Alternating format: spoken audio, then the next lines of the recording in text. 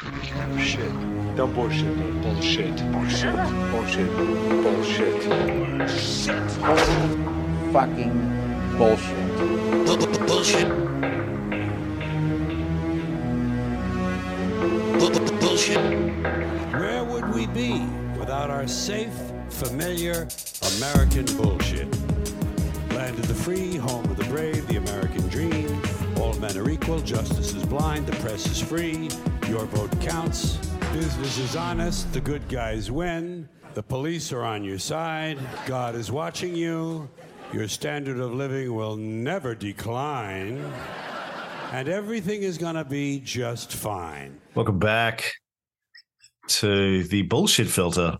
Yep.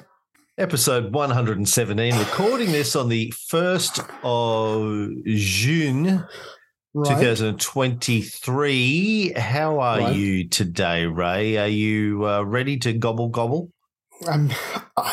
I don't know what that means, but I'm here, I'm there, I'm everywhere. So yes, I guess I'm ready to gobble. Got to gobble down the bullshit.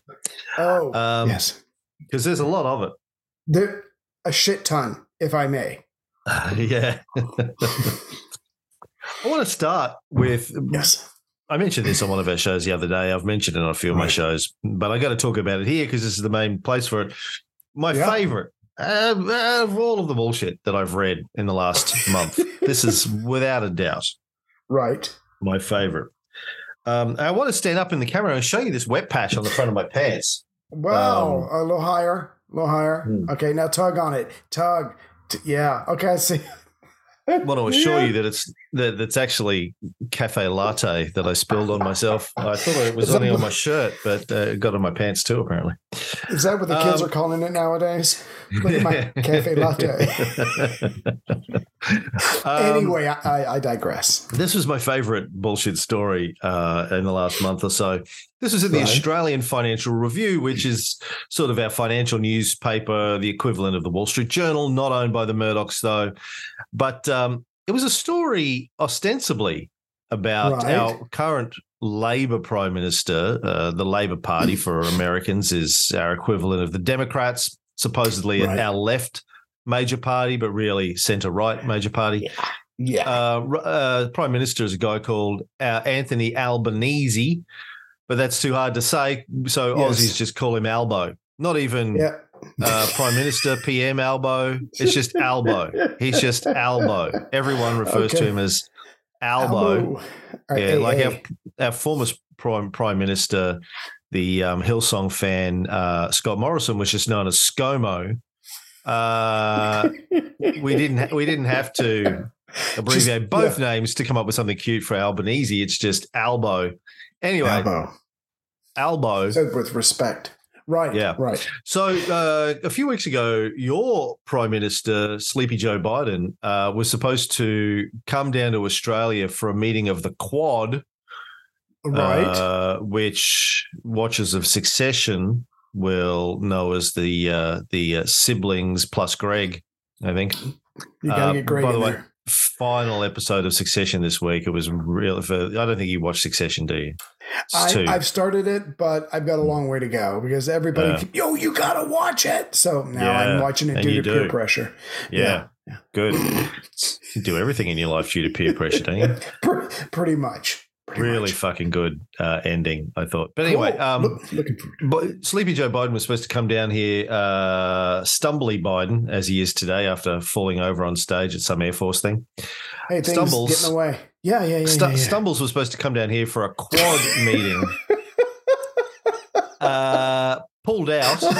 As you do. Which sadly your father didn't. At the last minute because of the US debt ceiling.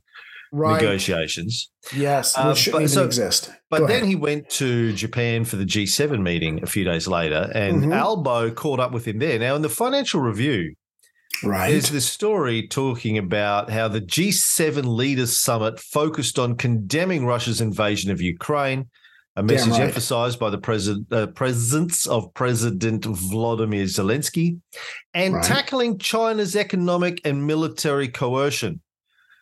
Apparently the G7 not very happy about China using economic coercion to get countries around the world to do their bidding. Do its bidding, or at least to be friendly to it as part of the Belt and Road Initiative. Economic coercion, bad, Ray.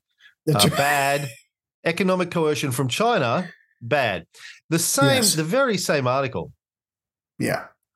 In the actual fucking headline, nonetheless, is this. In a story that says China's economic coercion bad, the headline is Australia to get a bigger slice of IRA billions. Now, that's not the Irish Revolutionary Army, unfortunately. Thank goodness, right? It is. The sub-headline is Australian mining and energy companies could get expanded access to billions of dollars worth of subsidies from US President Joe Biden's signature Inflation Reduction Act under deals to grant special status to the country's defense manufacturing and critical minerals industries. So the same fucking article that says economic coercion from China bad literally leads with Australia is excited to be getting economic coercion from the United States. Yes. I think go ahead. Sorry. No. Go.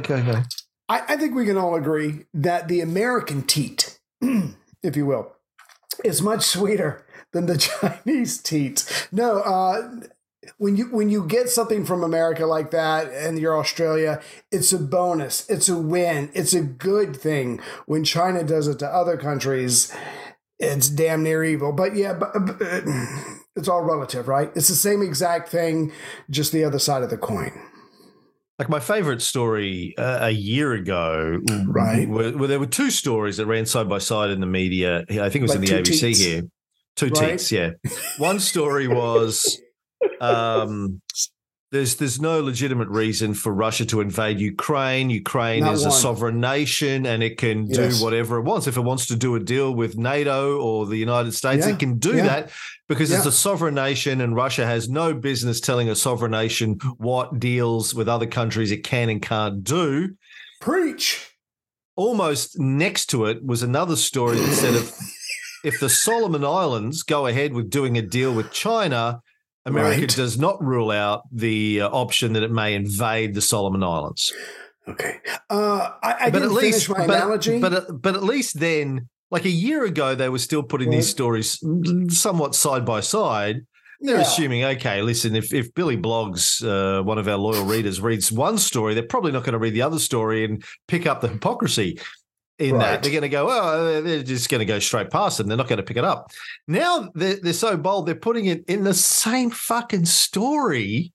Economic coercion from China, bad. Economic coercion from America, good. And not to mention the fact that they were holding this G7 meeting in Hiroshima, of all places. Russia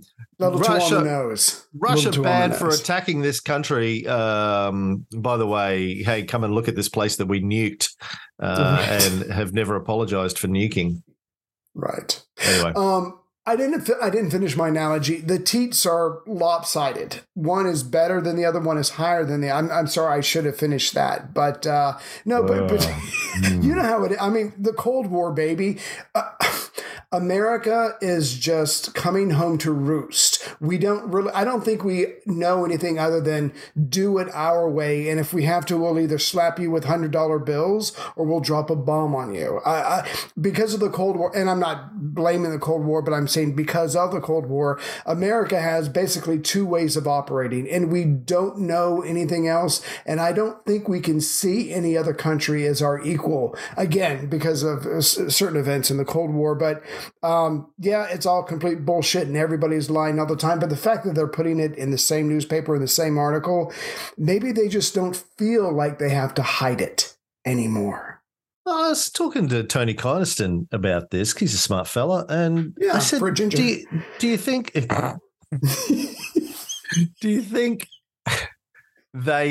writers of the article and the editors, journalists and the editors are just thinking, they didn't catch it. Fuck it. No one's who gives a fuck. No one's going to notice. Yeah. He said, and I think he's right. He said, I don't think they notice the hypocrisy in that. I think it goes over their own heads.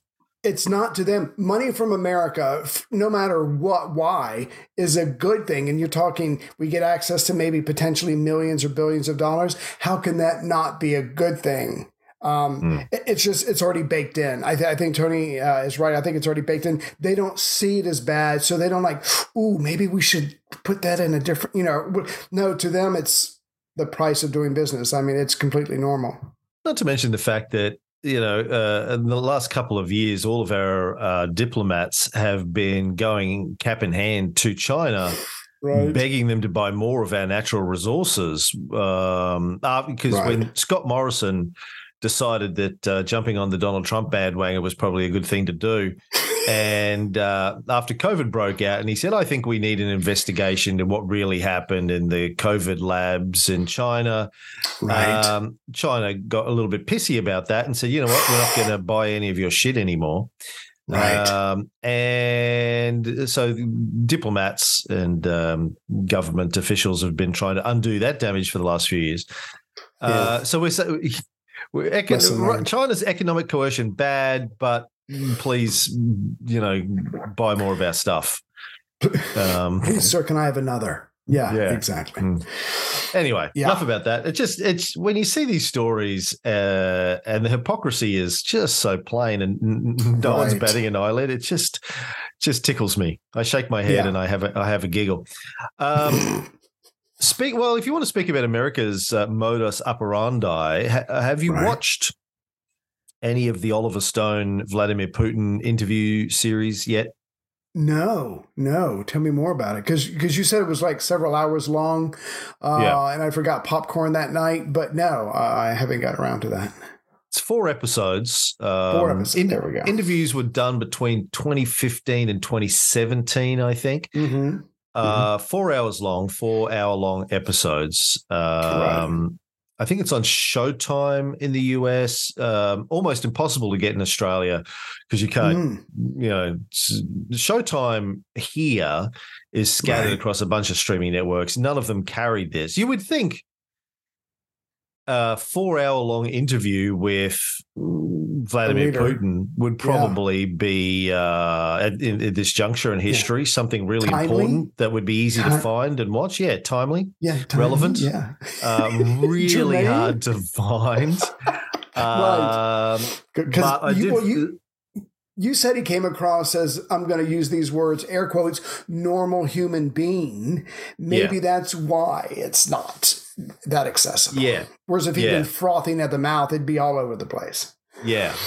I'm into the 3rd hour of the interview now. I sort of, it takes a lot of concentration to watch because it's subtitled. Putin's words are subtitled. He's speaking in Russian. It's just subtitled. And so you have to focus, and I don't get a lot of time to sit and watch stuff. But you get 2 redheads in the house. Yeah. But I'm really enjoying it. And cool. We have made a study of the United States' geopolitical history and its current through this show, the way it operates. And Putin reflects that. Like he's a pretty smart guy. He understands it as well, if not better than we do. I'm saying that facetiously because, of course, he understands it better than we do. But,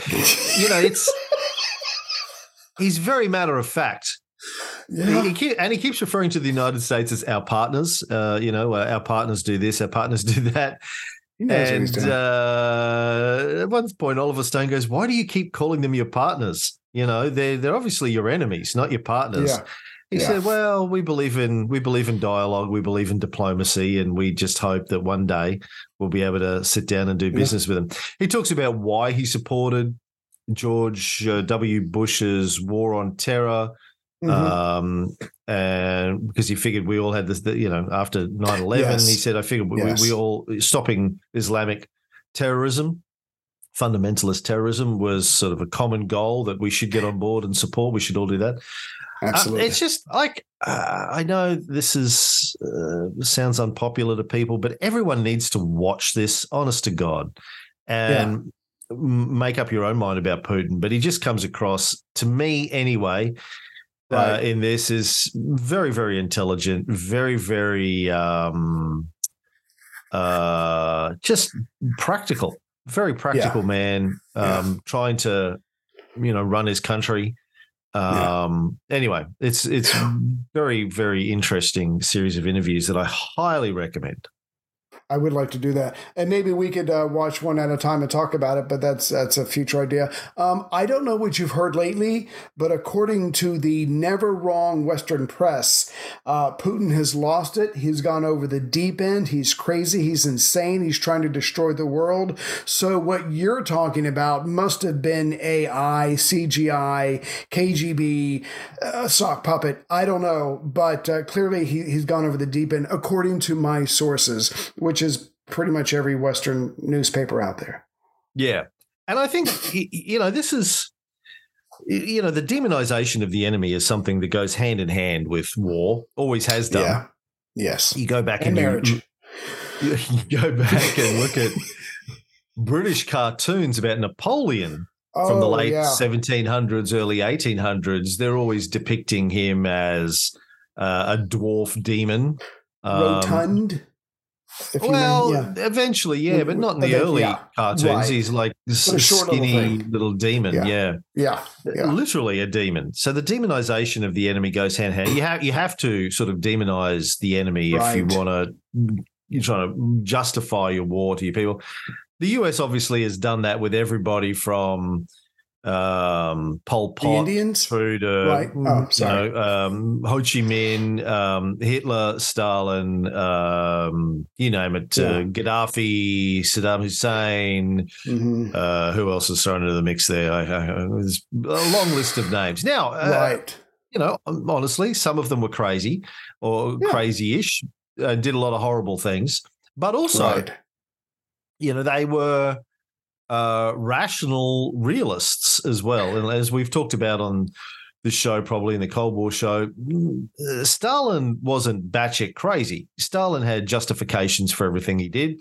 Hitler wasn't batshit crazy. I mean, depending on how you judge that, I guess. But, yes, sending millions of people to extermination seems crazy to most of us. I mean, it's psychopathic. But the flip side is he had rational justifications in his mind for why they did what they did. And here's the thing, I'm a big believer that unless you try and understand how these people are thinking and you try and understand their justifications for what they're doing, you can't really begin to understand it, and you can't figure out what to do about it apart from just attack. If you just demonize these people as crazy and idiots and warmongers, et cetera, you don't have to stop and think about, is there anything else we could have done or could do about their concerns and their issues next time? Is there anything that we could do differently, we could do better, et cetera? Anyway, speaking about Ukraine, John Mearsheimer, university professor from Chicago, geopolitical realist. I've talked about him on this show a lot over the last year in particular. He was one of the main voices after Russia invaded Ukraine last year who said, this is about NATO encroachment. And we all knew that this was a distinct possibility if we kept pushing NATO closer and closer to Russia's borders, that eventually they would have to do something about it.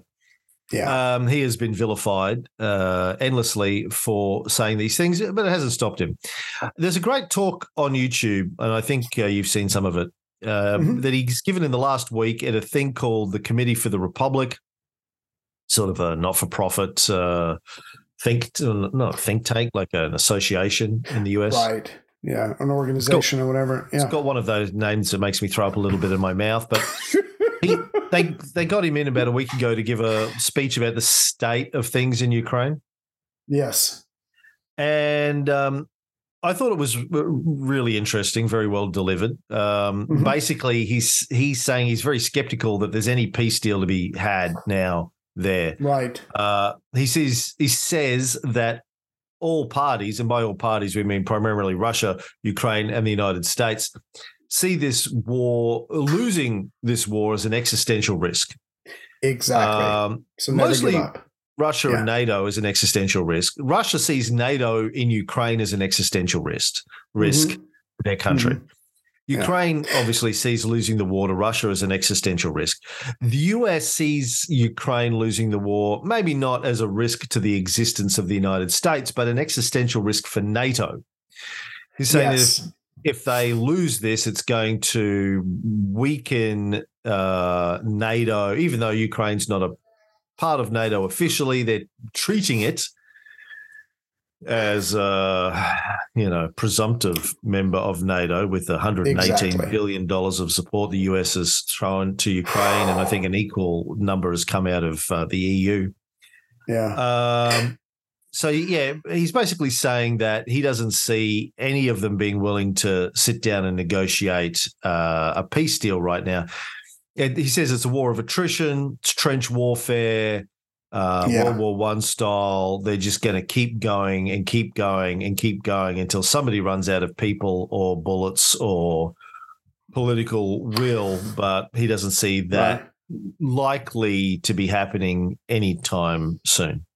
Yeah. What freaked me out was very early on in his speech, like you were saying, he goes, I don't think there's going to be a resolution. There may be a ceasefire, and that ceasefire, and he didn't say this, but it made me think of it not unlike Korea. There might be a ceasefire that lasts for years or for decades. But you're right. When you have all the major players going, no matter what, we have to win. Suddenly there are no rules. There are no limitations. And you do whatever you have to win. And we'll get to that in another episode. But yeah, he was freaking me out a little bit. He's like, look, I can do all the details, but basically here's what's going to happen. And I don't know how and when, but Russia's going to win. Ukraine's going to lose anywhere between 23 and 46% of their land.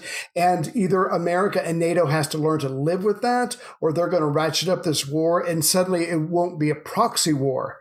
We might be facing each other directly. And of course, nobody wants that. But he and you stressed this, and he stressed this.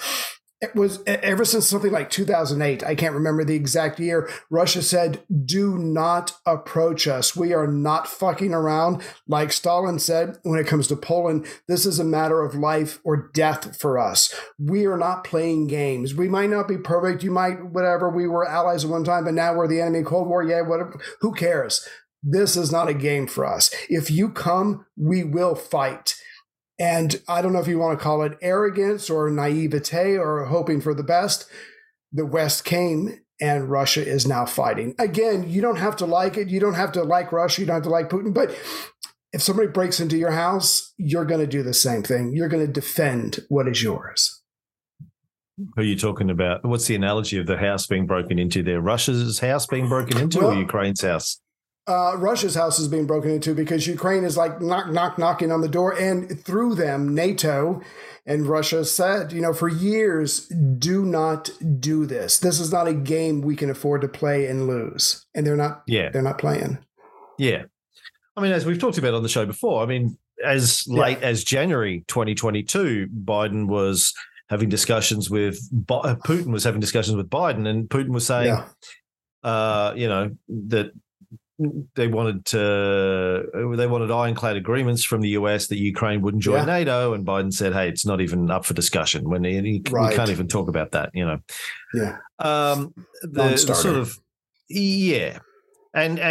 that was the provocation that they were throwing at Putin. When you say that we're not even going to talk about something, that's not diplomacy. It's the opposite. Yeah, that's diplomacy. Just two fingers in somebody's face, right? It's like, fuck you, we're not even talking about it. Take off your glove, slap them across the face, and then wonder why they react. But you're right. It's the exact opposite of diplomacy. Now, as we've talked about before, obviously, when the invasion happened, the US took it as an opportunity to throw sanctions against Russia, additional sanctions against Russia. Yeah. Story in The Guardian on the 21st of May, the West's tightening of Russian sanctions is a sign of failure, says Larry Elliott at The Guardian. The tightening of sanctions against Russia announced by the G7 summit in Hiroshima is evidence that the West remains solidly behind Ukraine in its battle against aggression. Right. It is also a sign of failure, he says. Yes. Wasn't it supposed to knock them out? Wasn't it supposed to shrink everything up, take away their ability to wage war, make them suffer, make the people suffer, and they would come begging to us to stop the sanctions? Not quite what has happened. Yeah, but see, this is my issue. That is the commonly held belief about what the sanctions are supposed to do, but I don't think that's what the sanctions are supposed to do at all. I mean, if at all, it's a secondary or tertiary objective of the sanctions. Anyway, icing on the cake. Yeah, Larry Alec goes on to say, despite talk of quick victory, there's been no knockout blow in the economic war, let alone signs that freezing assets, targeting oligarchs, seeking alternative energy sources and depriving Russia of vital components has brought about a change of heart in the Kremlin. Right. Now, of course, there are couple of versions of this story. On one hand, people will say, yes, well, sanctions take time. This is going to take years to trickle down into their economy and take effect, et cetera, et cetera. And that may be true. The longer sanctions go on, the more damage they do. Yeah. As countries like Cuba and North Korea and Venezuela that have lived under U.S. sanctions for decades would be able to attest. I saw our friend David Markham post a thing the other day, capitalism is better than socialism. Just look at the economies of Venezuela and Cuba and North Korea. And I was like, yeah, do you want to talk about the impact of the economic sanctions against those countries for decades and what's that's done to the economy? But you can't have that conversation with Markham. You just can't. I just can't have an intelligent conversation with him about these things. He's a true patriot, but it's apples and oranges. Yeah, like you've said in the past, what would their economies look like if we hadn't had decades-long, economic restrictions? But I want to go back to something you just said a second ago. You can have all the sanctions you want. You can hurt these people economically all you want, but if there is an existential or a perceived existential threat to them, they will live without for as long as they can, if not forever, because the alternative is so much worse. They could lose everything. So sanctions, maybe it makes you feel good, or you can pound the table and you can say you're doing something. You can tell the newspapers that you're doing things. But at the end of the day, if the Russians believe, and Mearsheimer really convinced me that he thinks that Russia thinks this entire situation is an existential threat, they're going to keep going. And of course, when he talks to people about it and they're like, they're crazy, it's not a threat. He goes, it doesn't matter what you think. It's what they think, because that's what they're basing their actions off of. So again, sanction away. But if it's literally a zero-sum game, they're going to fight until they can't. Yeah. Getting back to my key point, though, is that sanctions are positioned in this case as trying to damage the Russian economy, to make it difficult for them to wage war and possibly bring about some sort of regime change in Russia if the Russian people rise up in some sort of a colored revolution kind of deal.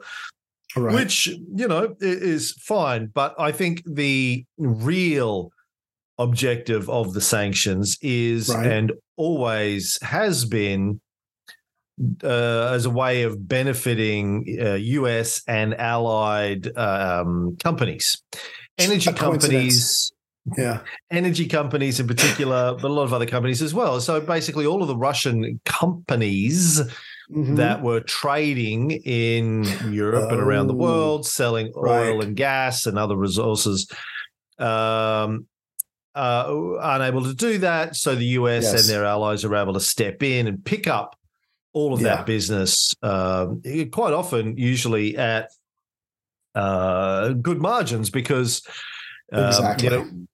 when the Russian supply of oil and gas, just as one example, was taken out of the global market, and that didn't happen quickly. People kept buying it for Europe for a good year.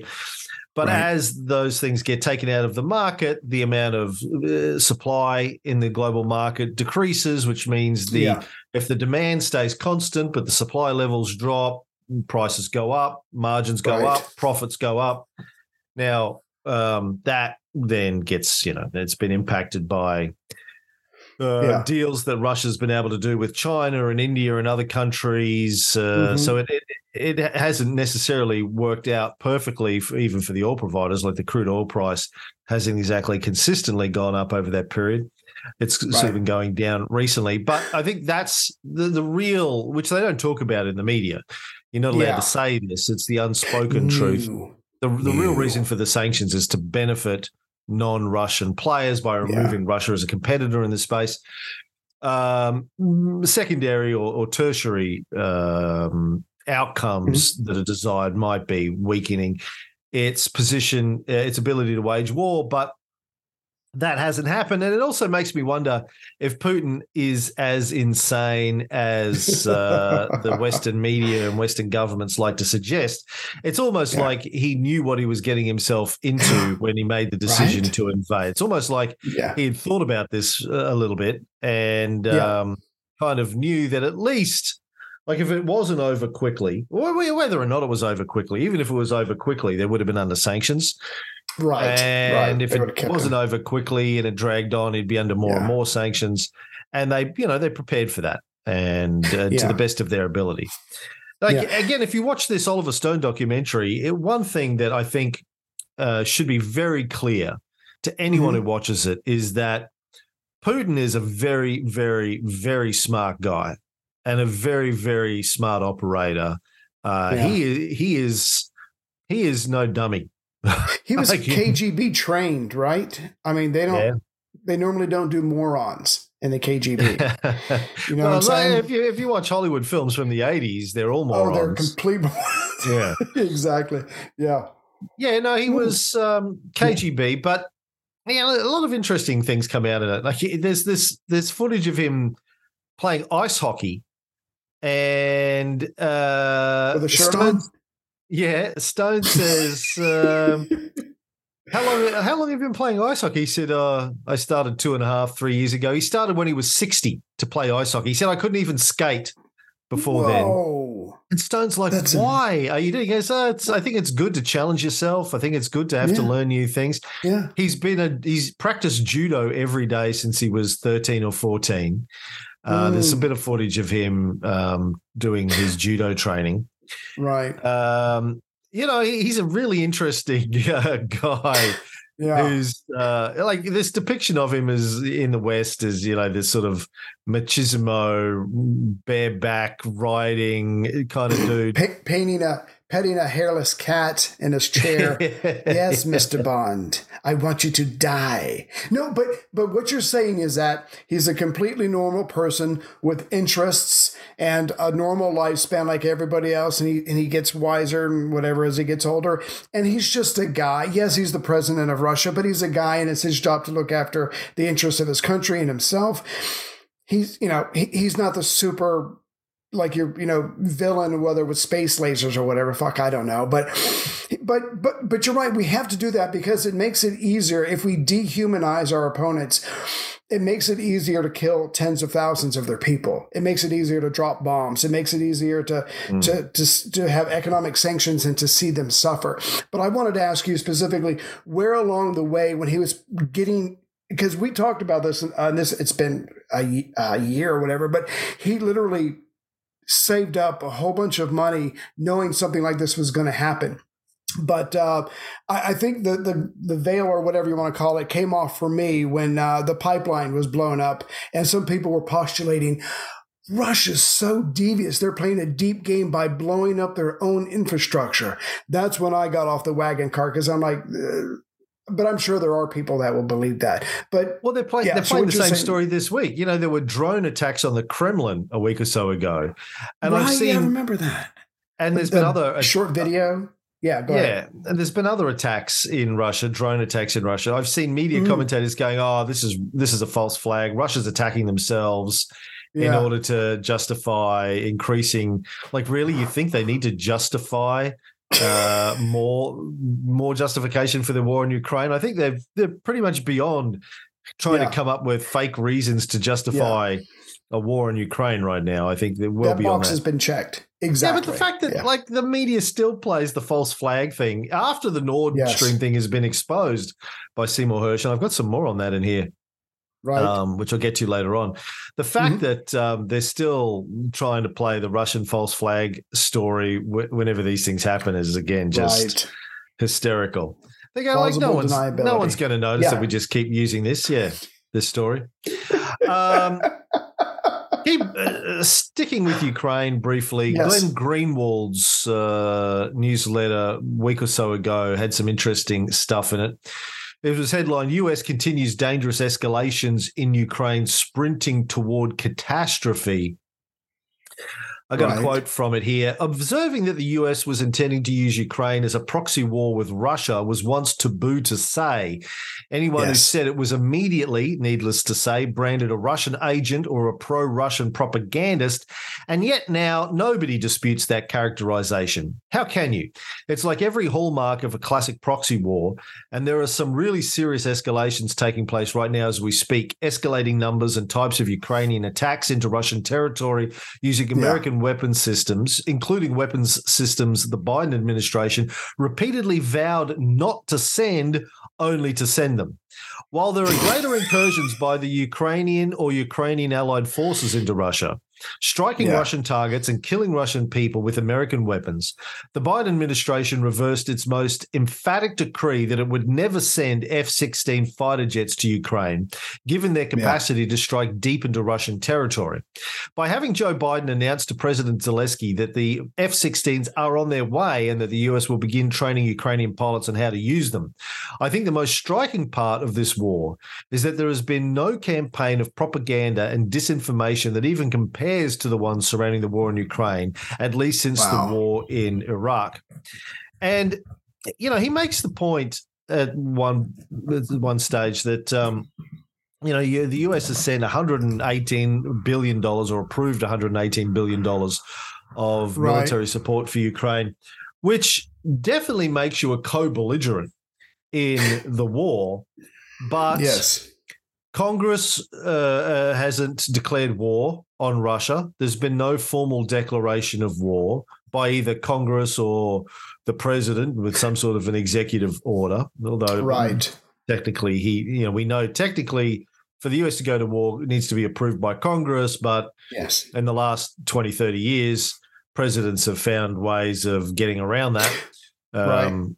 And they were given power after 9/11 to do certain things. So you're absolutely right. If Biden could take this a lot further if he wanted to. It's kind of scary. But the fact that you're basically a co-belligerent without declaring yourself a co-belligerent is, I think, legally very difficult in the US. And I'm surprised it's not being challenged. But, of course, who the fuck's going to challenge it? Both major parties are totally on board with this. You know, it only seems like yesterday during the midterms that there was all this talk that the Republicans took back one of the houses in the midterms, that they'd put a stop to funding the war in Ukraine. I was like, I'd be very surprised if that actually happens. And, of course, it didn't happen. As we'll talk about later, even during the debt ceiling negotiations, there was absolutely no discussion, as I understand it, about reduction of military spending in Ukraine or elsewhere. It's sort of got bipartisan support that we need to be spending as much as we possibly can squeeze out of the titties into warmongering. Right. You probably know of, I don't know the exact name of it, but there's a website that you can go to where all the people of Congress have to list what they buy and sell when it comes to stocks. And there are a lot of people now who are just literally following them. And just as many Republicans, and I've looked at it a couple of times, but just as many Republicans as Democrats are buying up, buying stock in certain, companies that, may end up helping in the Ukraine. So these people know what they're doing. And you're right. This is a cash cow for a lot of people. The funding for Ukraine is not going anywhere anytime soon. Yeah. As we've said a million times over the years on our various shows, the US is a war-based economy. Yeah. It's the engine that drives the US economy. I wanted to ask, was it the Glenn Greenwald video or another video, because we've watched several, somebody was saying Ukraine is important in a general sense to America, like, oh, you're a country and you're a republic or whatever, yay, but we're not going to go to war for you. And he said something like, Obama made it clear, I am not going to war for Ukraine. And Trump, who doesn't have his own original ideas, pretty much piggybacked onto Obama. So I don't know, what is it about Biden that makes him more gung-ho for this war? Because you know how proxy wars go. Eventually they're less proxy and more war, and then the two sides end up facing each other together. But I've been trying to figure out what the heck is, I guess Biden, like you said, maybe he sees an opportunity. Not only can we do sanctions, not only can we maybe destroy Russia, take it off the main stage, put Putin on trial, and we can get rid of a threat to NATO, because the people in Europe take NATO very seriously because it's protected them for decades.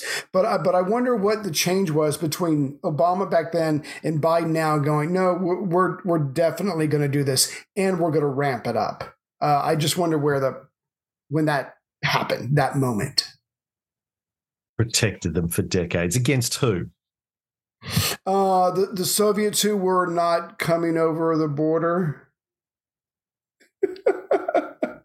Aliens.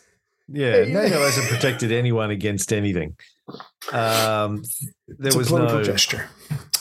Right. Soviet invasion. We've talked about this in our NATO show. No, you're right, but the Americans were fearful. The Europeans were fearful, and even though the Russians weren't going to attack, which we know now, it wasn't going to change the minds of the people. So again, it's all about perception, and everybody views themselves as the hero in their own story. But you're right. No, the Soviets did not have any intention of crossing over and taking Europe. That is absolutely true. They did not want that headache. They did not. The conspiracy theorist in me would like to say that the reason Biden has pushed for this war is because of the dirty Biden family laundry that's in Ukraine. He doesn't want Russia coming in and getting access to that, so better to blow the place up, going back to Hunter Biden's economic escapades in there and Joe Biden's political escapades to cover that up. But I don't think that's the real reason. I think the real reason is this has been a long-term objective of the United States to bring about regime change in Russia, provoke them into a war to weaken them, it does seem to happen under the Democrats a lot, this kind of stuff. I guess Iraq and Afghanistan were under Republicans, but we'll get into Obama's views about Ukraine in a little bit, and Trump's. Yeah. But on this, get back to Glenn Greenwald. He had a guest on, a guy called the Sagar Enjeti, who's the co-host of a show called Breaking Points. And he points out the F-16 is the perfect example. Just 4 months ago, President Biden ruled this out. In an interview with CBS News' David Muir, he said, no, they don't need them. He laid out a major strategic case as to why the risk of World War III, and he said that privately. But then again and again and again, the Ukrainians and, frankly, their media allies constantly, people like Jim Acosta and others, are airing Ukrainian pilots and Zelensky's pleas for F-16s as a direct CNN interview that CNN actually deleted. We had to go back and find it, where President Zelensky pleaded with President Biden live on Wolf Blitz's show from just a few months ago. Please send the jets, please send the jets. And increasingly, we're basically being propagandized by our media by not giving anybody the counter case or laying things out in exactly the way that you did, Glenn. I mean, we're being told that this war is about democracy, and now, obviously, that ignores many of the democratic platforms that have been democratic problems that have been ongoing in Ukraine and prior to this invasion. Greenwald says, you mean little things like the landscape banning opposition media outlets even before the war, banning churches since the war, banning opposition parties since the war, essentially doing every single thing possible that is anti-democratic in nature. Do you mean things like that? And Jetty says, exactly. And none of this is to say, he deserved to get invaded. It's, should we risk nuclear-armed conflict over a scrap of the eastern Donbass region of Ukraine? When you put things that way, or actually not even eastern regions, not even nuclear war, Should we pay more than $3.50 or $4 a gallon in gas? Should we have trillions of dollars that we're spending in terms of our lost economic opportunity, sanctions, the global financial system? All of it was blown up over something which we are told over and over again is so important for democracy. But when you strip away that language that the media is constantly feeding us, then we have a very, very different picture of what's going on here. Now, again, yes, look, there have been costs to some segments of American society and certainly for Europeans and Australians as a result of the war. Our markets have been in sort of terror mode. Prices have gone up. Interest rates have gone up, mostly because of COVID stuff, but a little bit to do with the war.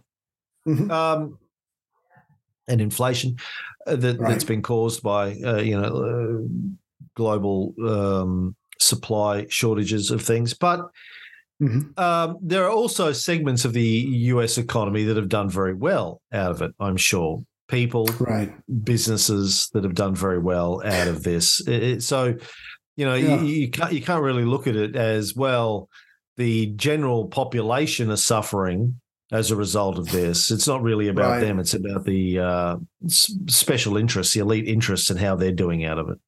But also just this objective of destroying. I think the big concern that the American planners, strategic planners, have is this ongoing concern that China and Russia are getting too big for their boots and they're threatening US hegemony around the world, and they need to be taken down. America doesn't want to go back to a bipolar world. They want to stay in a unipolar hegemony where what they say goes, and that makes sense. Yeah, kind of like those days. Yeah.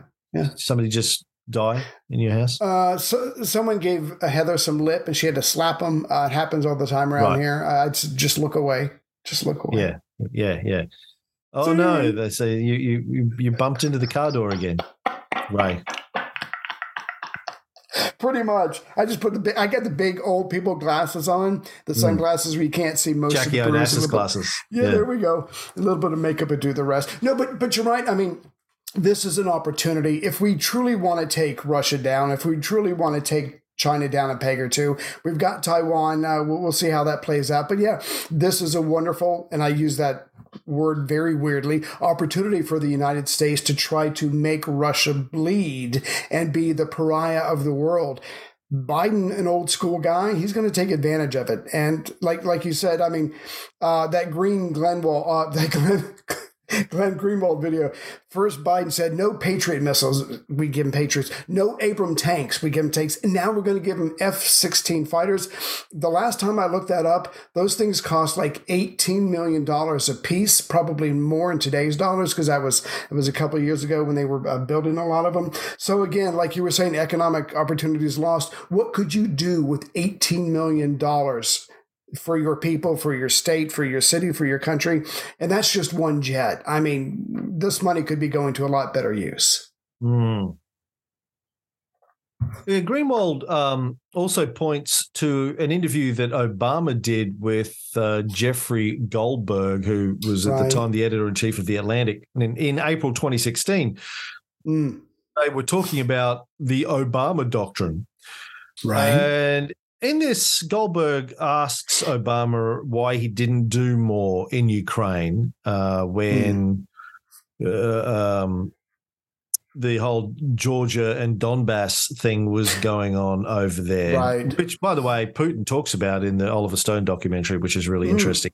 His view on Georgia. He's like, I can't believe they blamed us for that. Like the president of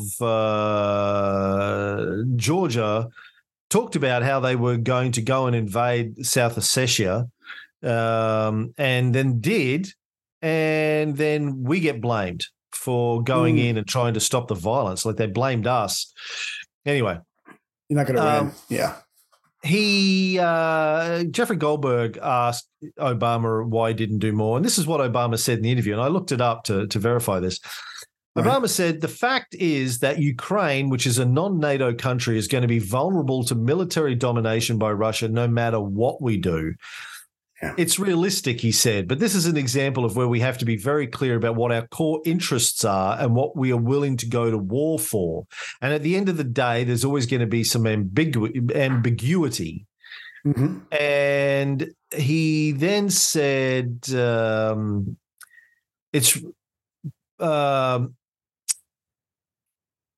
here. Hold on. He then said that if people thought he should go to war, if there is somebody in this town that would claim that we should consider going to war with Russia over Crimea and eastern Ukraine, they should speak up and be very clear about it.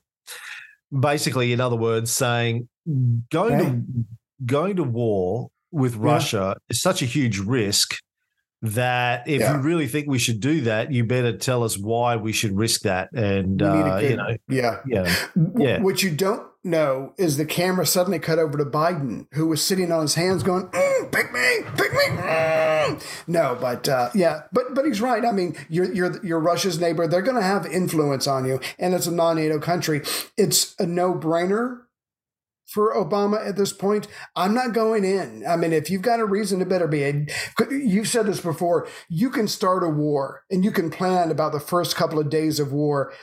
After that, you have no fucking idea what's going to happen. It's the great unknown that scares a lot of people. And you don't take a risk like that unless you know the outcome already. And Obama wasn't going to touch that. He's just going on and droning people to death. Yeah. Go ahead. Yeah, so interestingly, that the US has gone from the latter part of the Obama years, him saying there's basically saying Ukraine's not a core interest, and it's sort of a losing idea to try and defend it against Russia, through the Trump years where there was no attempt to go to war.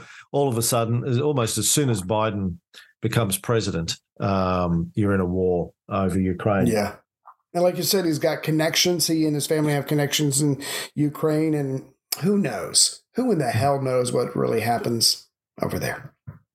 Now, Greenwald also, in another one of his newsletters, mentioned some articles that Noel Ferguson wrote. Noel Ferguson is at the Hoover Institution at Stanford University and writes for Bloomberg, previously a professor of history at Harvard, New York University, and Oxford. He's written a number of books. I think I've read a couple of his books over the years. Right. But there was this article that I dug up of his. Let me just open it up here for a second. This is from Bloomberg, dated March 22nd, 2022, where he says, American officials are divided on how much the lessons from Cold War proxy wars, like the Soviet Union's war in Afghanistan, can be applied to the ongoing war in Ukraine. David Sanger reported for the New York Times on Saturday. According to Sanger, who cannot have written his piece without high-level sources, the Biden administration, quote, seeks to help Ukraine lock Russia in a quagmire without inciting a broader conflict with a nuclear-armed adversary or cutting off potential paths to de-escalation. CIA officers are helping to ensure that crates of weapons are delivered into the hands of vetted Ukrainian military units, according to American officials. But as of now, Mr. Biden and his staff do not see the utility of an expansive covert effort to use the spy agency to ferry in arms as the United States did in Afghanistan against the Soviet Union during the 1980s. Washington will revert to the Afghanistan after 1979 playbook of supplying an insurgency only if the Ukrainian government loses the conventional war. I have evidence from other sources to corroborate this. The only end game now, a senior administration official was heard to say at a private event earlier this month, is the end of Putin's regime. Until then, all the time Putin stays, Russia will be a pariah state that will never be welcomed back into the community of nations. China has made a huge error in thinking Putin will get away with it. Seeing Russia get cut off will not look like a good vector, and they'll have to reevaluate the Sino-Russia axis. All this is to say that democracy in the West may well look back on this as a pivotal strengthening moment. That hasn't really worked out. If anything, China and Russia have gotten closer together, and sworn allegiance. Well, I don't know that China needs Russia so much, but It sees Russia as an ally in, providing a counterbalance in a bipolar world to the United States' hegemony. Anyway, he goes on to say, yeah, go ahead. Sorry. Go. A better way to put that is the enemy of my enemy is my friend. And we know that the Russia is giving discounted oil to India and China. So yeah, strange bedfellows during war. Ferguson went on to write, the fascinating thing about this strategy is the way it combines cynicism and optimism. It is, when you come to think of it, archetypal realpolitik to allow the carnage in Ukraine to continue, to sit back and watch the heroic Ukrainians bleed Russia dry, to think of the conflict as a mere subplot in Cold War II, a struggle in which China is our real opponent. The Biden administration not only thinks it's doing enough to sustain the Ukrainian war effort, but not so much as to provoke Putin to escalation. It also thinks it's doing enough to satisfy public opinion, which has rallied strongly behind Ukraine, but not so much as to cost American lives, aside from a few unlucky volunteers and journalists. The optimism, however, is the assumption that allowing the war to keep going will necessarily undermine Putin's position, and that his humiliation in turn will serve as a deterrent to China. I fear these assumptions may be badly wrong and reflect a misunderstanding of the relevant history. Prolonging the war runs the risk not just of leaving tens of thousands of Ukrainians dead and millions homeless, but also of handing Putin something that he can plausibly present at home as victory. Betting on a Russian revolution is betting on an exceedingly rare event, even if the war continues to go badly for Putin. If the war turns in his favour, there will be no palace coup. As for China, I believe the Biden administration is deeply misguided in thinking that its threats of secondary sanctions against Chinese companies will deter President Xi Jinping from providing economic assistance to Russia. Now, he wrote this in March 22, as I said, over a year ago, and he was right on a number of fronts. I mean, this thing has turned into, I think, like a Afghanistan in the 80s type of a play. I said this, I think, from the beginning of this whole thing. I see this as an American attempt to tie Russia up in an Afghanistan-like quagmire, try and bleed them dry, and just the Ukrainians are the cannon fodder that they're throwing at this whole the Americans are throwing at this whole operation now. They're sacrificing the Ukrainians as an attempt to weaken Putin. Yeah, sometimes I look at Zelensky and I'm like, I feel so bad for you. I mean, you are literally in a position where you have to fight because Russia is not going to stop, and you can't give up all that land. And I'd read something today, and tell me if you came across this. There's a lot of pressure in the West for Zelensky to go on the offensive. But here's my thinking. You take one of those F-16s, which can take the fight to the enemy, and you attack sincerely and intensely in Russia, I think you might just piss off Putin to the point where he doesn't hold back anymore. Because we've already talked about this, and Mearsheimer said the same thing. Putin has got a ton of experienced grade A troops that he's not even using right now. He's saving that for either an opportunity or if a threat comes from another direction or whatever. Putin has got literally one hand behind his back. You don't want to push him too far where he brings that second hand around. Who knows what's going to happen? But you're right. The longer a fight the war goes on, more unexpected and unpleasant things can potentially happen. And I mean, are we supposed to fight this war until Putin dies? Is that the plan? I mean, what the hell is the end game for this? I guess besides just tying Putin's policy or economics or whatever, everything to this one country, to this one war, this one event. Well, as I said before, I think the game plan from the American perspective here is use this as a justification to hit very, very long-term sanctions on Russia so American businesses and their allies can pick up that opportunity and make a ton of money out of it.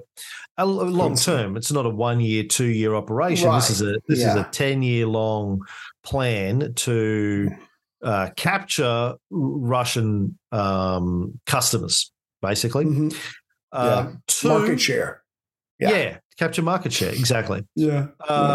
Two, it's to try and weaken Putin's control over Russia, ostensibly to put another Boris Yeltsin in power, basically American puppet president. Control, 3, to prevent Putin from overturning the government of Ukraine again and putting another pro-Russian government in Ukraine. Right.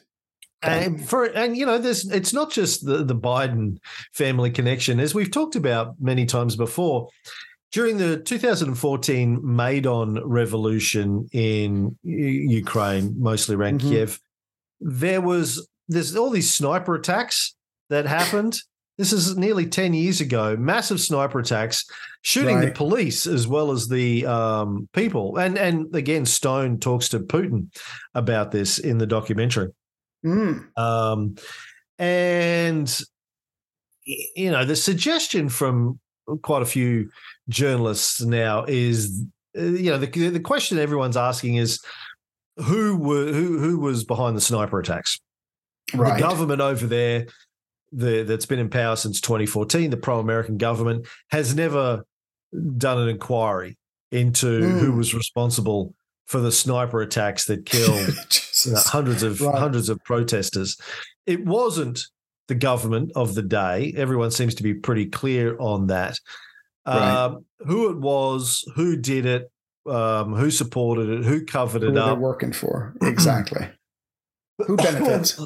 I think if, a pro-Russian or anti-American, let's say, administration gets into power in Ukraine, there might be an inquiry done into that, which is probably not going to look good for the Americans. Right. We also know that the Americans, if not engineered the 2004 and 2014 coups in Ukraine, certainly supported the coups. Yeah. And, obviously Victoria Nuland's leaked phone call in 2014, the whole conversation with the US ambassador to Ukraine, where they discussed who was going to be the new government, who they were going to put into power, and where she said, fuck the EU with the EU's concerns. The details of how that all went down would probably emerge if you had a pro-Russian administration back in there, which the US definitely doesn't want to happen. But I think the main objectives are economic gain and try and weaken Putin so they can have regime change and put a more pliable, let's say, I like that administration into Russia. Then we go after China, right? Yes, and that's part of weakening China. No, well, seriously, this is all about it's scary taking out China's allies. Yes, one by one. Yes, trying to ring fence China, take out all of their allies as best you can. You don't go to war with China. I mean, a war in Ukraine is sort of a proxy war against Russia, but a war against Russia is a proxy war against the Ukraine. Against China. China, right. As well, yeah. right? Layers, Jerry. Layers, yeah. Anyway, moving on from Ukraine, Jeffrey Sachs, another guy I don't mind listening to, American economist. That's high praise. Public policy analyst, former director of the Earth Institute at Columbia University, where he's a professor. Read this interesting article from him the other day. He says, I tell you, when Nord Stream was blowing up, I had a chat with a longtime friend, actually a classmate of mine from Harvard from decades ago, who was a senior reporter in one of the most important newspapers. I said, you know what? I think the US did it. And he said, of course the US did it. Who else? And I said, maybe your paper could mention something like that. It just today said the Russians did it. And he said, come on, Jeff, come on. I said, are you kidding? Could we have a serious discussion of this? And he said to me, the editors are not so interested in that. And I said, and this is a friend from decades, I said, when I was young, I turned to your newspaper because of Watergate, because of the Pentagon Papers, and I loved it. And he said to me, that paper is so dead and gone, Jeff, you have to understand that. I cannot, so he's obviously talking about the New York Times here. I cannot imagine, this is a really talented guy, a lead columnist, a lead journalist, I should say, and he's telling me the paper that I loved is dead and gone. If you ask me why, I really cannot figure it out, why a paper doesn't want to beat the government over the head when it tells ridiculous stories like Nord Stream was blown up by 6 people on a boat like they tried for one day. Okay, come on. This is This was put up by serious media because it was almost a joke from the intelligence agency. Why these media are so in line with the official narratives, I don't fully understand. I know all the theories, money, advertising, power, and many other things, but the truth is it's dreadful compared to what it was 40 years ago. Dreadful, and it's gotten a lot worse. If I could add to that, was that the one where they said, when it comes to domestic issues, yeah, whatever. When it comes to foreign policy, when it comes to foreign matters, and I'm not saying this is right, but newspapers have a tendency, in every country, I guess, but certainly in America, they have a tendency to be loyal, to be good citizens. They're going to back the government. They're not going to push too hard. They're not going to ask too many questions. I don't know if I buy that, but at least it would help explain things like this. I mean, and plus, there's always money. There's always influence. There's always power, like you said before. If I'm your source and you diss me, I'm not going to give you any more information. But at the end of the day, if there is an element of nationalism, of patriotism to it as well, that's actually even more scary, because they'll just watch as the government does things that it should not do, that it is not allowed by law to do. Look, there may be an element of genuine patriotism in it, but I mean, a little bit more patriotism in a bad way. Yeah. Sorry, go ahead. Well, all patriotism is bad. Patriotism is inherently bad in my book, but I think the proprietors of these media outlets, be it newspapers, television, radio, or just online news sites, the proprietors, the people who own these big businesses are very well connected into moneyed elite circles. And they understand the game and how it works. American hegemony on a global geopolitical scale is good for business. Benefits us. Yeah. Media companies make money from advertising. Advertisers are also companies that do a lot of business around the world. They understand the game. If America is strong internationally and is able to throw its weight around with impunity, then American businesses get to trade on the back of that. Right. And so why would you want to fuck with that? Why would you want to challenge the United States' global geopolitical hegemony when that doing so would be bad for business? It doesn't make any sense. Bite the hand that feeds you. Yeah. So I say to you every week when you ask me to pay you. I just hear you say, quit biting me. Anyway. Moving right along. Again, another Glenn Greenwald story, which is interesting. By the way, I don't know if you've heard, but his husband just died. He'd been in hospital for I think a year, suffering from major organ failure. He was, I think, a senator or a congressman in Brazil. They have a couple of kids. Just after being in hospital for about a year, he just passed away. God, that's horrible. But Glenn continues to come out with really good and challenging stuff. He did a story about Bellingcat. Now, for people who don't know who Bellingcat is, we've talked about them a number of times on this show over the years. Based in the Netherlands, supposedly like an independent investigative journalism group that specializes in fact-checking, founded by British citizen journalist and blogger Elliot Higgins in July 2014. I've always been a bit skeptical about Bellingcat, particularly since we did our Syrian civil war series at the beginning of the Bullshit Filter.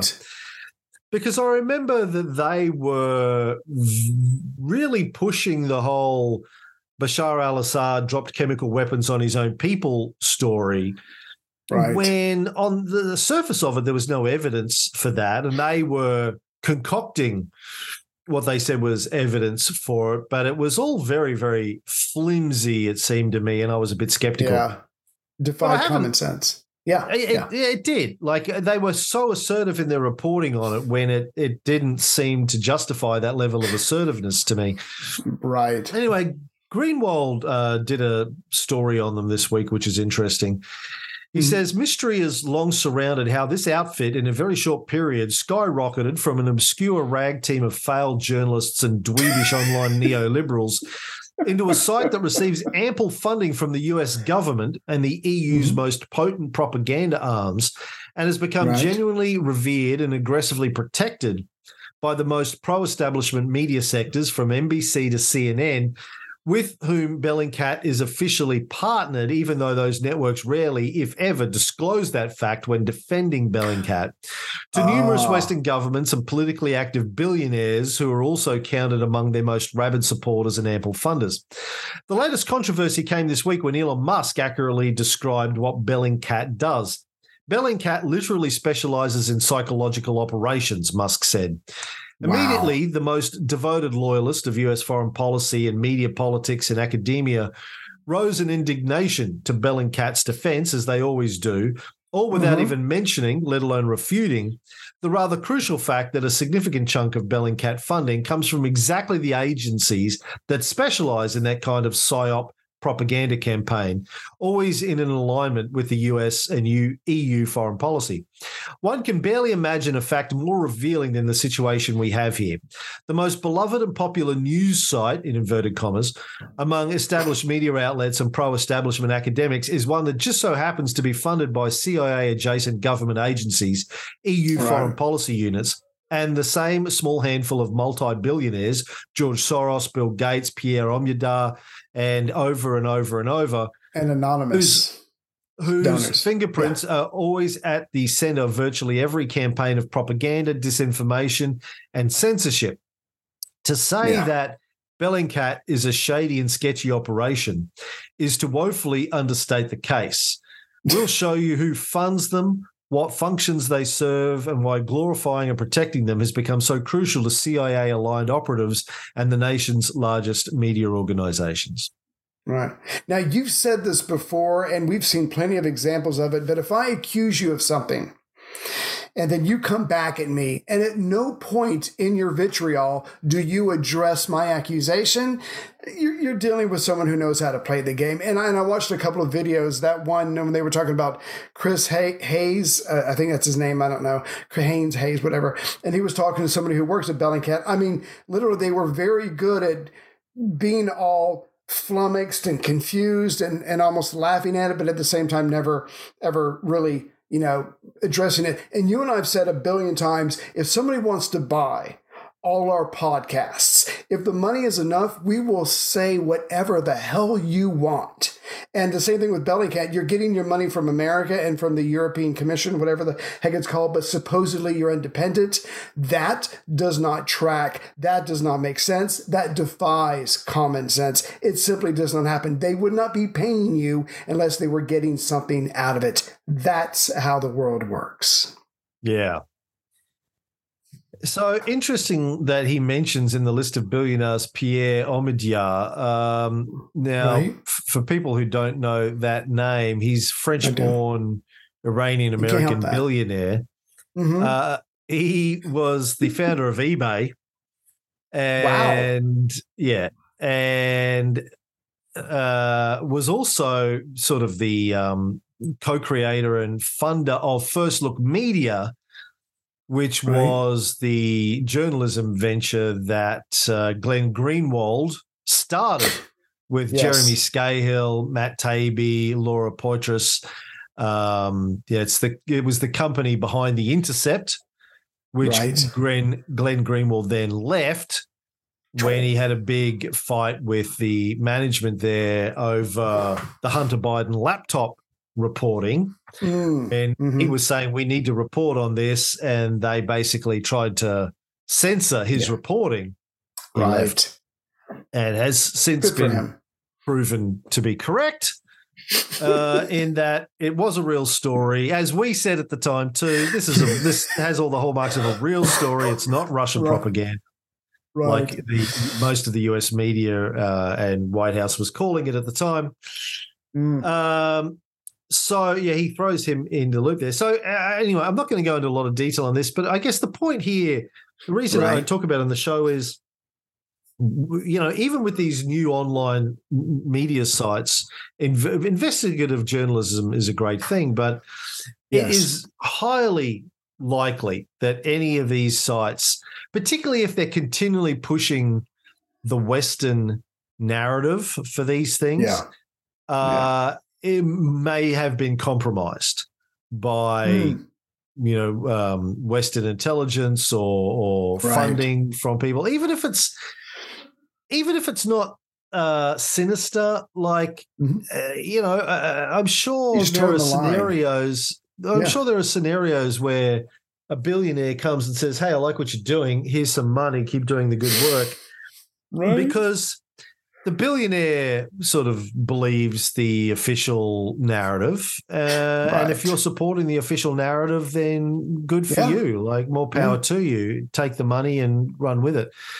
We would. But look, you have to, as readers of this stuff, regardless of who it is, even if it's us, I always, whenever we do one of our shows, whether it's this or Cold War or my Christianity film or my psychopath book, I always approach them with the belief that people are going to challenge me on all of this stuff. They're going to say, well, hold on, I disagree with you on this point. I disagree with you on that point. Show me your facts. Show me your data. Show me your sources. I sort of come prepared for a bear fight with these things. People usually don't. But I'm sort of ready for that. Yeah. You should be cynical about, or not cynical, maybe skeptical. You should be skeptical about anything you ever hear on the internet, whether it's on a dumb podcast like this, or it's in Bellingcat, or it's in the mainstream media. Right. Always maintain a healthy skepticism. And don't believe anything, particularly in this era of AI now, man. Like, don't believe anything you read, anything you're told, ever. Pictures of me. Unless, and this is where, I always talk about epistemology and heuristics, pictures of you, AI and a picture of Ray the other day, which is a lot of fun. I'm going to keep doing that too. It was so much fun. I have no doubt. It's like dressing you up in like a little doll and dressing you up in outfits is, if I can't do it in real life, I'm going to do it in AI because it's so much fun. I told you if you moved here, I would let you, but no. Scenarios to put Ray in just for my own amusement. Send all your emails ideas to Cam. Yeah. Please. I'm going to do a series of coffee mugs, the many faces of Ray Harris. You just dressed up in different outfits. Love it. Be a calendar as well. It should be like a wall calendar. Yes. Where was I going with this? Oh, yes. Heuristics. Yeah. Epistemology and heuristics that I always bang on about. So if you find somebody, let's say Glenn Greenwald as an example. I've been following Glenn's writings before First Look Media, when he was writing for The Guardian. So I've been following him for over a decade. Right. Now, so, he broke the Snowden stuff, et cetera, et cetera. I think even before that, I was following him. He's like defending Julian Assange and those sorts of things. So if you've been following somebody for a long time and you've decided that they have a good track record in speaking truth, even, and this is important, even when it's socially and politically unpopular. Again, Greenwald, went to the table with his own media organization that he founded over his right to tell the other side of the Hunter Biden laptop story, and was prepared to walk away from that organization in order to maintain his ability to report freely about things that he thought were important. When you see people doing that kind of stuff year after year after year, then you can trust a little bit that they probably have a high level of integrity and they're good at what they do. Right. So then you can start to trust them a little bit. But even then, I would never trust anyone 100%. I always go, like when he's quoting earlier on these Jeffrey Goldberg interviews with Obama, I went and looked them up. I went and dug up the original interviews and read through them for myself. I used even guys like Greenwald as pointers to other stories. Oh, okay, I didn't know about that. Let me go look that up and read it for myself. Gotcha. Anyway, be skeptical is the bottom line. Yes. There. Good advice. Let's talk about the Trump-Russia collusion probe, Ray.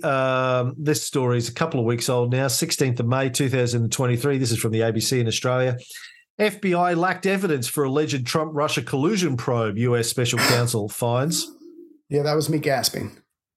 Yeah. The FBI lacked evidence to investigate Donald Trump's 2016 presidential campaign and relied too heavily on tips provided by Mr. Trump's political opponents to fuel the probe, US Special Counsel John Durham concluded in a report released on Monday.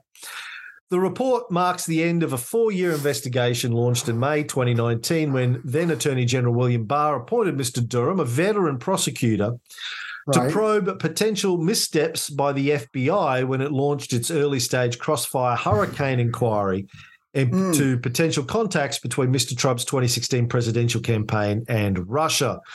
Mr. Durham said there were a series of missteps by the FBI and Justice Department as investigators undertook a politically explosive probe in the heat of the 2016 election into whether the Trump campaign was colluding with Russia to tip the outcome. But the reporter fell far short of the former president's prediction he would uncover the crime of the century. Right. So a nothing burger. No, not a nothing burger at all. In his 306-page report, Mr. Durham concluded that U.S. intelligence and law enforcement did not possess any actual evidence of collusion between Mr. Trump's campaign and Russia prior to launching Crossfire Hurricane. He also accused the Bureau of treating the 2016 Trump probe differently from other politically sensitive investigations, including several involving Mr. Trump's Democratic rival Hillary Clinton. So basically, Durham, who's is a fairly credible guy, a long track record of being a credible investigator, basically said the FBI shit the bed on this whole thing and did a really, really poor job. Now, I don't know how much coverage you've seen of this in your American media, Ray. What did you gather? I mean, you seem to think it was a nothing burger, the Durham report. Well, when I was watching, I don't even know if I should call it left-leaning, non-Fox News, a lot of the reporters were talking about this, and they were saying, oh, there was nothing there. Trump's what it is they focused on Trump not getting the crime of the century or whatever the expression that you just used. And so a lot of them focused on that. So based on just watching that, it seemed to me like a nothing burger. Yeah, but now that I'm reading this article that you sent me, the FBI treated him differently. There wasn't enough evidence. They just kind of kept going when they shouldn't have. They were listening to people who didn't have any evidence or anything to back it up. So was it politically motivated? I have no idea, but clearly politics were involved in it. But the sense that I got, MSNBC, things like that, is like, oh, well, there's another thing that blows up in Trump's face. They did not even mention the peculiarities of the FBI screwing up from start to finish. Yeah, the media coverage of this has been somewhat muted, which doesn't surprise me, but in and of itself is interesting. So Seymour Hersh put out an article about this just last night. Russiagate's missing pieces. What was not said in the Durham report? I like that.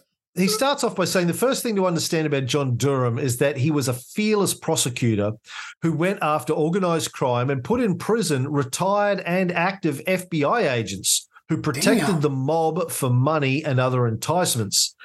One of the agents he stopped had enabled James Whitey Bulger Jr., once one of America's most wanted men, the Winter Hill gang boss who evaded arrest for 16 years. In his 45 years as a state and federal prosecutor in Connecticut and Virginia, Durham worked often and closely with FBI agents, especially on cases that involved violations of federal racketeering statutes. Durham also handled 2 inquiries into the CIA's conduct in the War on Terror, and he did so without angering his superiors in the executive branch. In one case, he was asked to investigate the alleged destruction of CIA videotapes of detainee interrogations, the so-called torture tapes. Right. His final report on the matter remains secret, and he recommended that no charges be filed. He was later asked to lead a Justice Department inquiry into the legality of the CIA's enhanced interrogation techniques that resulted in the death of 2 detainees. In that case, he was told that officers who were given and obeyed what were determined to be illegal orders, there were many of those after 9/11, could not be prosecuted. No charges were filed. Wow. Anyway, so basically saying that he has credibility, but also his remit has been limited in the past. Yes. He's allowed to investigate certain things, but not investigate other things. Yes. Yeah. Which seems to be the case here as well. Yeah. Right. It sounds like, from what you just read, he seems to know the land or the world of the FBI pretty well. So that's why he was, even though it took, 3 or 4 years, I think it was 4 years. It sounds like 1, he's credible, 2, he's tough, and 3, he knows the land that he was working in. So that's pretty impressive. In his report on the Russiagate thing, he said the FBI would have done less damage to its reputation if it had scrutinized the questionable actions of the Clinton campaign in 2016. The feds, quote, might have at least cast a critical eye on the phony evidence they were gathering. He also wrote, in late July 2016, U.S. intelligence agencies obtained insight into Russian intelligence analysis alleging that U.S. presidential candidate Hillary Clinton had approved a campaign plan to stir up a scandal against U.S. presidential candidate Donald Trump by tying him to Putin and the Russians' hacking of the Democratic National Committee. He continues, this intelligence, taken at face value, was arguably highly relevant and exculpatory because it could be read in fuller context and in combination with other facts to suggest that materials such as the Steele dossier reports and the Alpha Bank allegations were part of a political effort to smear a political opponent and to use the resources of the federal government's law enforcement and intelligence agencies in support of a political objective.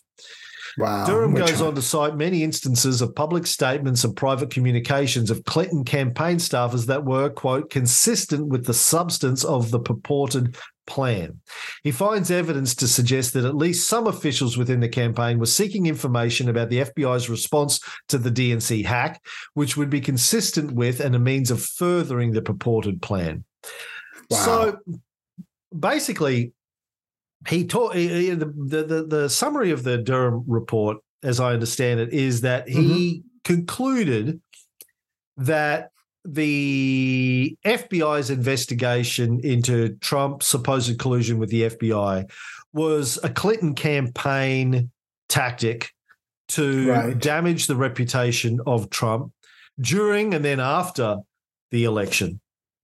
That it wasn't based on any solid evidence. The FBI leapt into it seemingly to support the Clinton campaign against the Trump campaign. And, of course, as we know, at the end of the day, no evidence. Mueller's report found no evidence of collusion. Durham found no evidence of collusion. So it looks like, to me, this is really bad. This, like, heads should be rolling over this. FBI heads, current and former, and Clinton heads, right? Right. Not going to, but yeah. Yeah. Sorry. Well, Cy Hirsch finishes his article with this. In the end, and to Durham's credit, he stuck to his guns and said what he thought about those who wished him to expand his inquiry deeper into the actions of the Clinton campaign in this footnote. To be clear, this office did not and does not view the potential existence of a political plan by one campaign to spread negative claims about its opponent as illegal or criminal in any respect. He added, however, that for a campaign to knowingly provide false information to the government would be another matter. How to distinguish the two is the crux of the issue. In his failure, if that's the right word for it, to get the whole story, Durham resembles one of the blind men in the ancient Hindu parable about a group of blind men inspecting an elephant. Each of the inspectors describes a small part. The elephant is the campaign to link Trump to Russia. The mainstream press, running with the later discredited Russiagate narrative, portrays Trump as a puppet of Putin or even as a double agent of Moscow dating back to the Soviet era.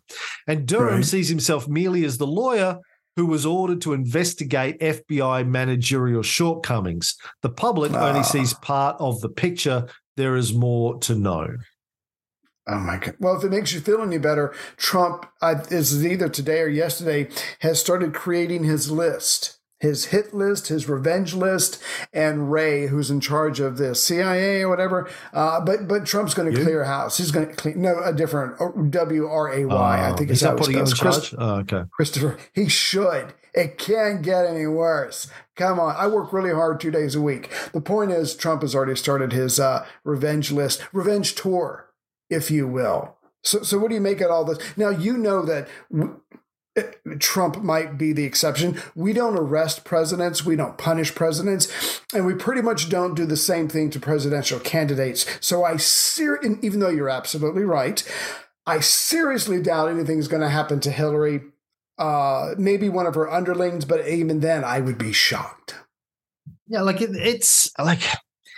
it's got to be clear to anyone who's been following this and isn't blinded by ideological concerns. Exactly. That the whole Russiagate scenario, and we talked about this for years and years and years on this show, made no sense from the get-go. It was a huge beat-up that was created by the Clinton campaign in order to discredit Trump and the Trump campaign. Yeah. And they actively fed lies and this whole narrative to not only to the media and thereby to the American public, but to the FBI. And the FBI picked it up and ran with it.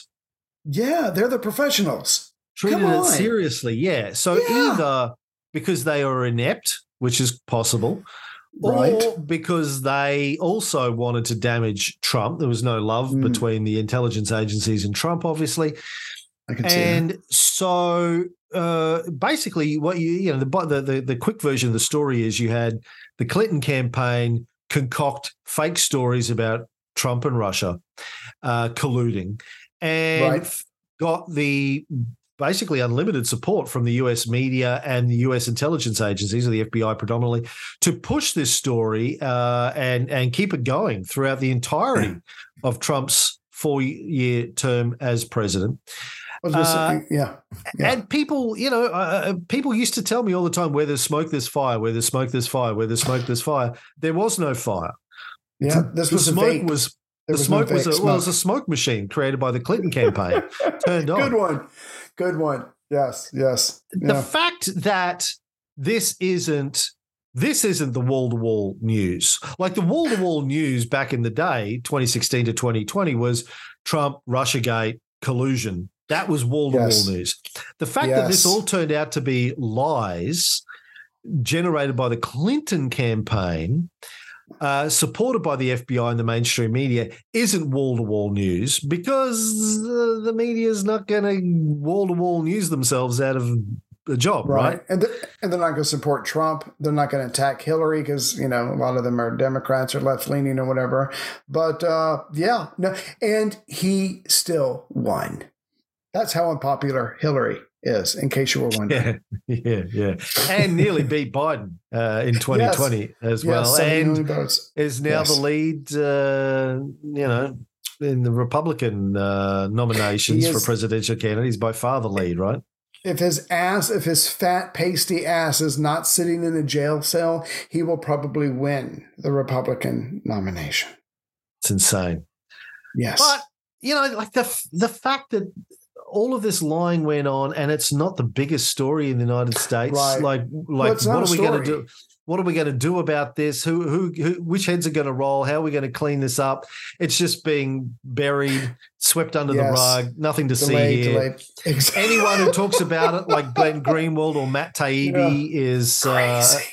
crazy and attacked, and Putin's puppet, Trump's puppet. Speaking of Matt Taibbi, got to wrap this up. I got to go, but Matt Taibbi just did an article today when he was coming out with the Twitter files at the end of last year that was exposing a lot of this information. Coincidentally, the IRS launched a case into him. So Coincidence. He's got an IRS audit on him at the same time as that he's launching this whole story about manipulation of the Russiagate, manipulation of the Hunter Biden laptop coverage during the 2020 election, et cetera, et cetera. Coincidence. He's being attacked by a government agency. Yes. Yeah. Maybe it's legitimate, but maybe the timing of it is deliberate too.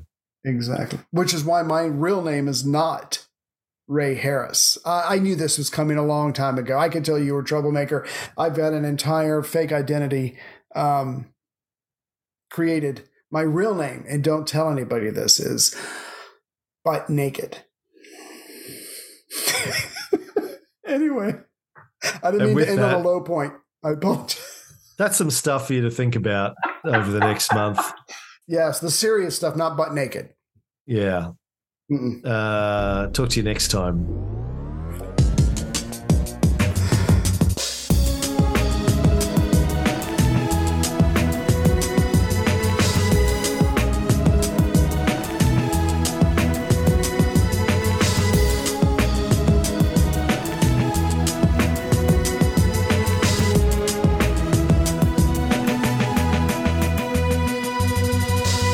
Bullshit. Bullshit. Bullshit.